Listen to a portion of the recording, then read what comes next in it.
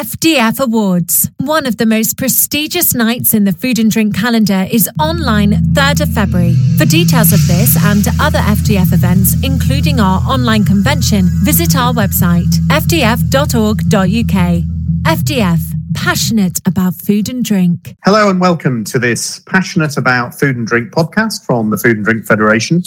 My name's Tim Rycroft. I'm Chief Operating Officer at FDF. And today I'm joined, always a pleasure, by both my boss and my old friend, Ian Wright. Hello, Ian. Good afternoon, Tim. So, it's the 15th of December. It's the afternoon. Are we getting an EU trade deal for Christmas? Well, since I've been predicting this on pretty much every occasion and saying that it's only just over the hill, at some point I'm bound to be right. But I don't know whether we will or won't get it this week.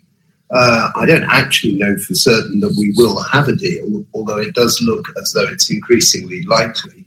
And certainly both sides are privately talking up the prospects of some kind of resolution in the next 5 or 6 working days. So you think that it will be concluded before the nation completely disappears off on its holidays for Christmas? Well, I hope so, because if it isn't, I think there will be a number of serious logistical difficulties about how, first of all, the deal is ratified or scrutinised by Parliament, and secondly, how it's implemented. And we've spoken before on this podcast about the fact that there's already a very high chance, I would have thought now pretty near certainty, that if we do have a deal, we'll be conducting trade on terms that no one can possibly know in terms of the exact detail, because the actual agreement won't have been published. And do you have any sense, when you look at the 3 issues that we know have been the stumbling blocks, where there has been movement and by whom? I think that the fish can will be kicked down the road. I think that the deal will centre around, or the success or failure of the negotiations will centre around the mechanism by which the level playing field provisions are traded off against potential sanctions.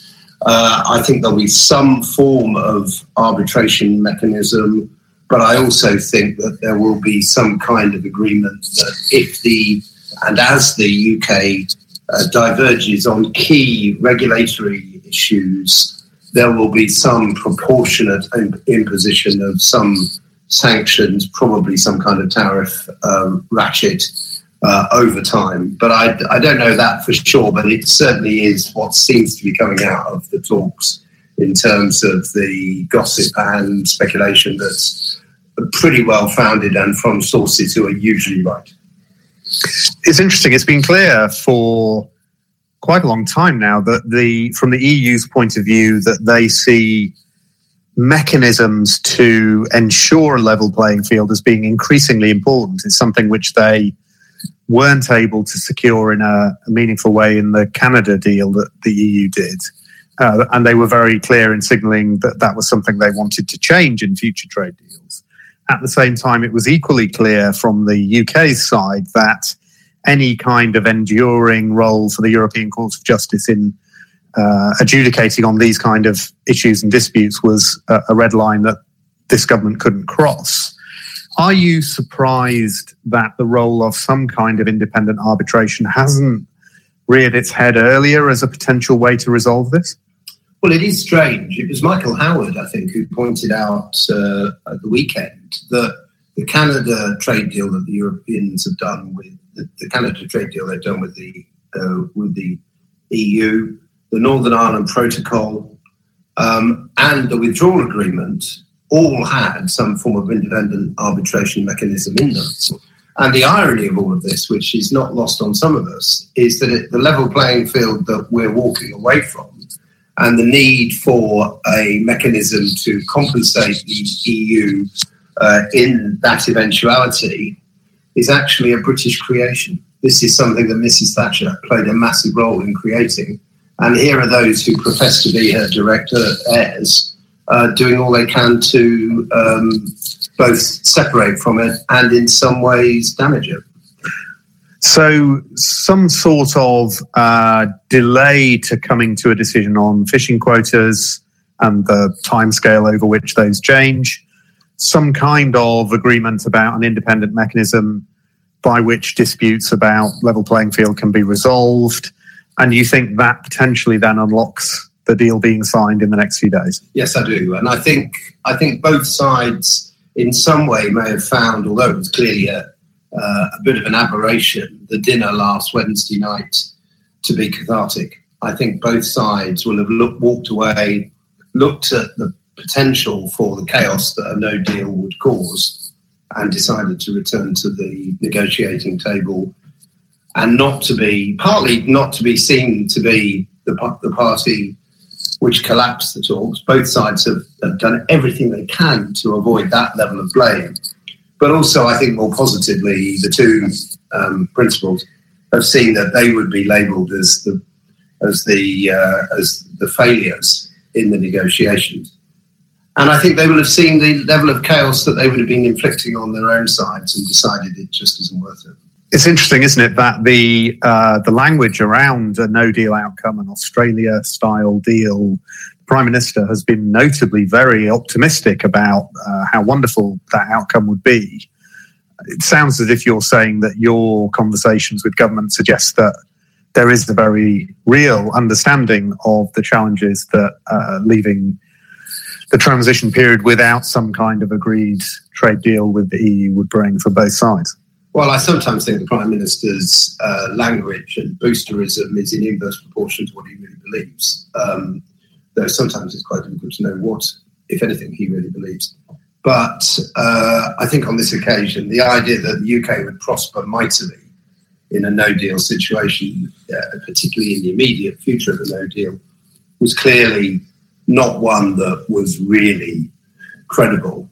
And I think, and indeed I understand, that although the Prime Minister has not been close to the preparations for no deal until the last few days, when over the weekend he had them explained to him and he had some of the consequences of no deal and some of the delay and chaos that would be present at our ports, both in terms of with the EU and with Northern Ireland, he was concerned about the damage that would do to our economy and to the government at a time when he knew he was about to have to put London into Tier 3 and potentially cancel Christmas. Now it appears that he's managed to avoid cancelling Christmas.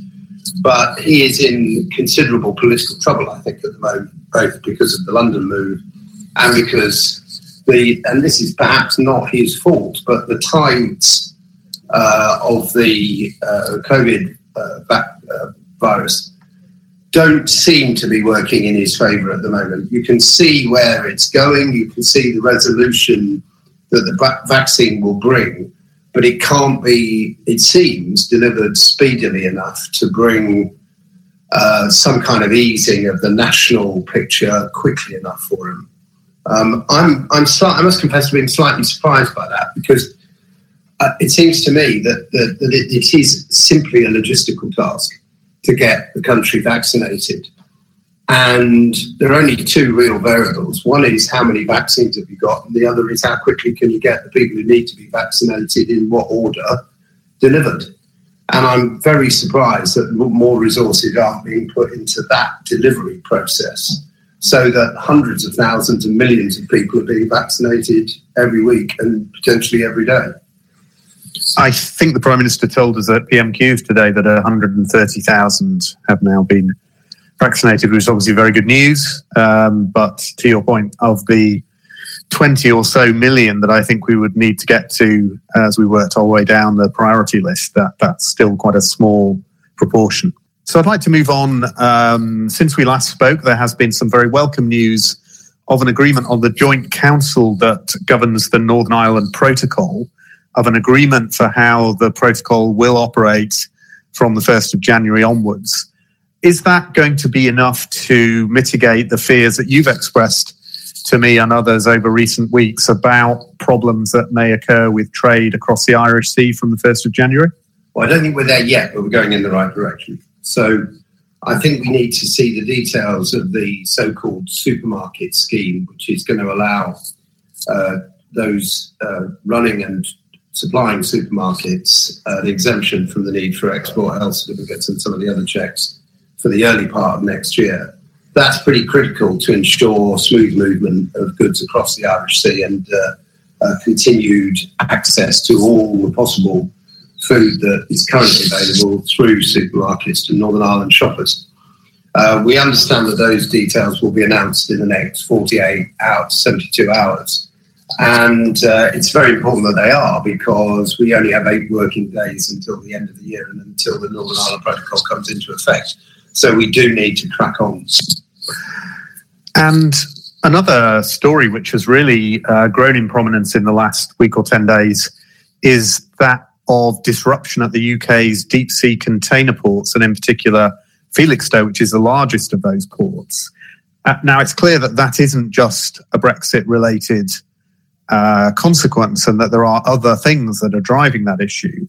How concerned should we be at a time when all our focus really has been on the fresh, short shelf life food and drink that comes across the short straits crossing on roll-on, roll-off ferries and the tunnel across the English Channel?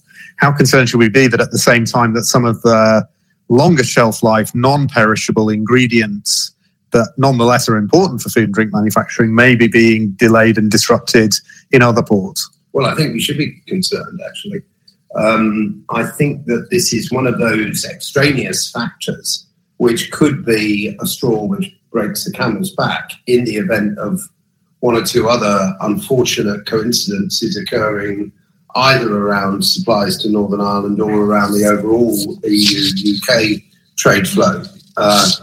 I think there is a buffer of ambient food, tinned and packaged food that comes in through containers at Felixstowe and other container ports that provides a bit of a kind of emergency cover to the overall food mix and would help us through any difficulties with short shelf life products. And the danger is that for some reason the Felixstowe crisis worsens and therefore that buffer doesn't exist, and that could have quite important consequences for our food supply. Hopefully, as the difficulties at Felixstowe ease, that won't be a factor.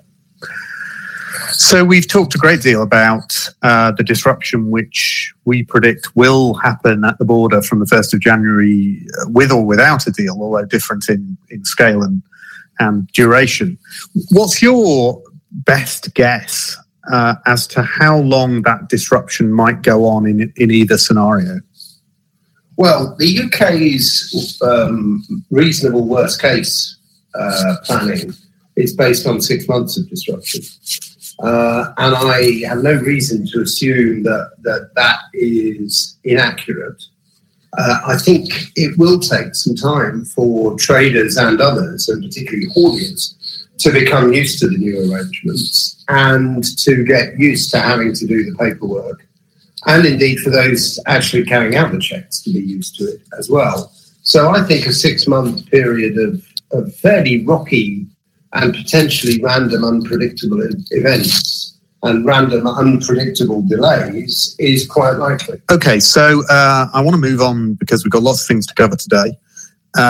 We know that food and drink manufacturing is high on the list of sectors to be to have access to the new, not new technology, but the lateral flow tests. These tests which are rather easier to administer and give a quick result, although there is some debate about their level of accuracy. Can you update us on the plans to pilot and then roll out lateral flow testing in food and drink manufacturing? Yes. So the government and the DHSC's track and trace... Department of Health and Social Care. Yes, so the Department of Health and Social Care and the NHS track and trace unit have been tasked with prioritising food and drink manufacturing as the first of a series of industries where mass testing will be, first of all, as you say, piloted and then rolled out. We've had a number of conversations with the unit which is running it, and we've enrolled in the conversations a whole range of other trade associations representing the manufacturing sectors which are most at risk from the COVID virus, so meat, poultry, frozen food, chilled food, sandwiches, alongside our own mainstream membership, which includes, of course, some of those players as well. And our purpose has been to make sure that we've trialled and piloted the use of the tests in every kind of setting that seems to be first on the list of at risk, so that we can iron out any difficulties that may occur and then be ready early in the new year to roll the whole process out across the 500,000 people who work in food and drink manufacturing. We're on track for that. We've had a number of workshops which have developed the protocols under which the testing will be trialled. We have access to the tests now, and some of the pilots are underway. Indeed, there have been some pilots already that have been completed. But I think by the end of next week, we will probably have about a dozen. So by Christmas, we will probably have either underway or completed about a dozen factories in which the factory sites or multiple factories on single sites where the process will have been operated for a reasonable period. And straight after Christmas, that should allow us to roll out to all of those workplaces which want to receive testing on a scaled up basis. And just to be clear, the key benefit of that to the businesses that use it is as a mitigation against absenteeism. Yes, and I think there are a number of benefits. So first of all, it should allow much greater control of the virus because it will allow identification of asymptomatic sufferers. And that's critical to stop infection because although they may be asymptomatic, they can easily infect other people who will not be.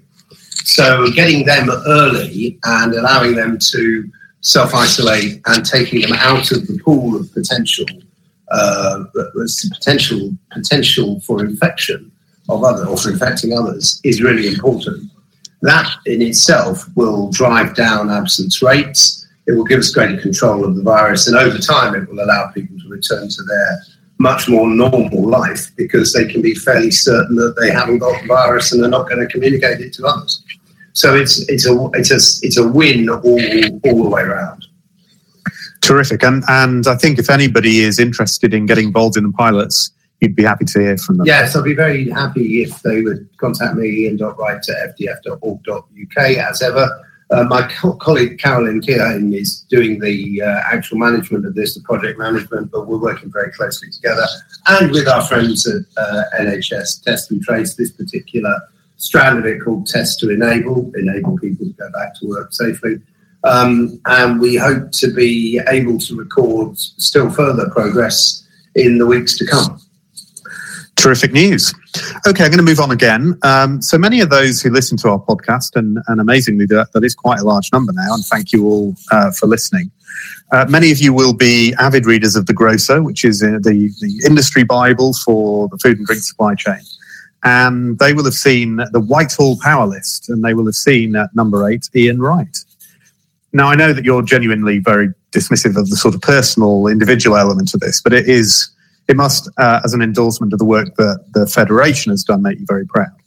Yes, indeed. I mean, I think if instead of saying he, it had said they, and not in a woke sense, and had talked about the FDF as being number 8 on the Whitehall influencer list, and the work that the FDF has done, either the FDF team has done, I would feel a lot more willing to celebrate it. As it is, it's an undeserved but very welcome endorsement of the work that I've done and that others have done. And what is interesting is that the list of people who Adam Leyland and the Grocer team see as the most influential people in UK food, in the governance of and management of and the way in which the Whitehall machine works, the way that food and drink is managed. It's interesting that pretty much all of the top 10 are people that with whom we work very closely,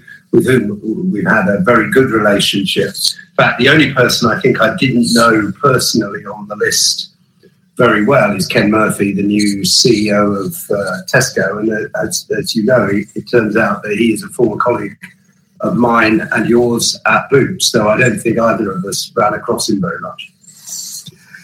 So it's traditional this time of year to do a bit of a review of the year. I think if we had been doing these podcasts a year ago, we'd probably have said that the worst thing that could happen to us in 2020 was a no-deal Brexit. Little did we know what we were in for, and it has been an extraordinary year.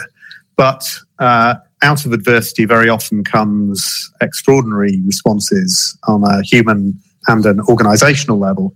I just wondered if there was anything particular in 2020 that you've seen that has, for you, been quite an inspiration. Well, I certainly think that that's right. I mean, it is interesting and arguable, and we've talked about this before on this podcast, that both of us have worked in big companies through much of our career and been responsible for both supervising and indeed in some cases undertaking risk assessments. And for probably 25, 30 years, and the bottom right-hand corner of those risk matrices that we've all been reviewing probably on a monthly or quarterly basis are the words global pandemic. And we've always, in the way that you do those risk assessments, you always have to ask the colleagues, do you have a robust plan for dealing with each of these potential risks? And people have always said, yes, they do. And one wonders a little bit about whether it wouldn't be a good idea to check all the other plans now, given that we know that we didn't have a particularly robust plan for global pandemic, and the government certainly didn't. That said, I think it is arguable that this time last year, we probably could have, had we known a bit more and had we been a bit more willing to dig, I think the signs of the global pandemic were probably reasonably evident in some places around about this point 12 months ago. So we ought to be digging we ought to be looking to what's happening in Asia to find out what might happen this year.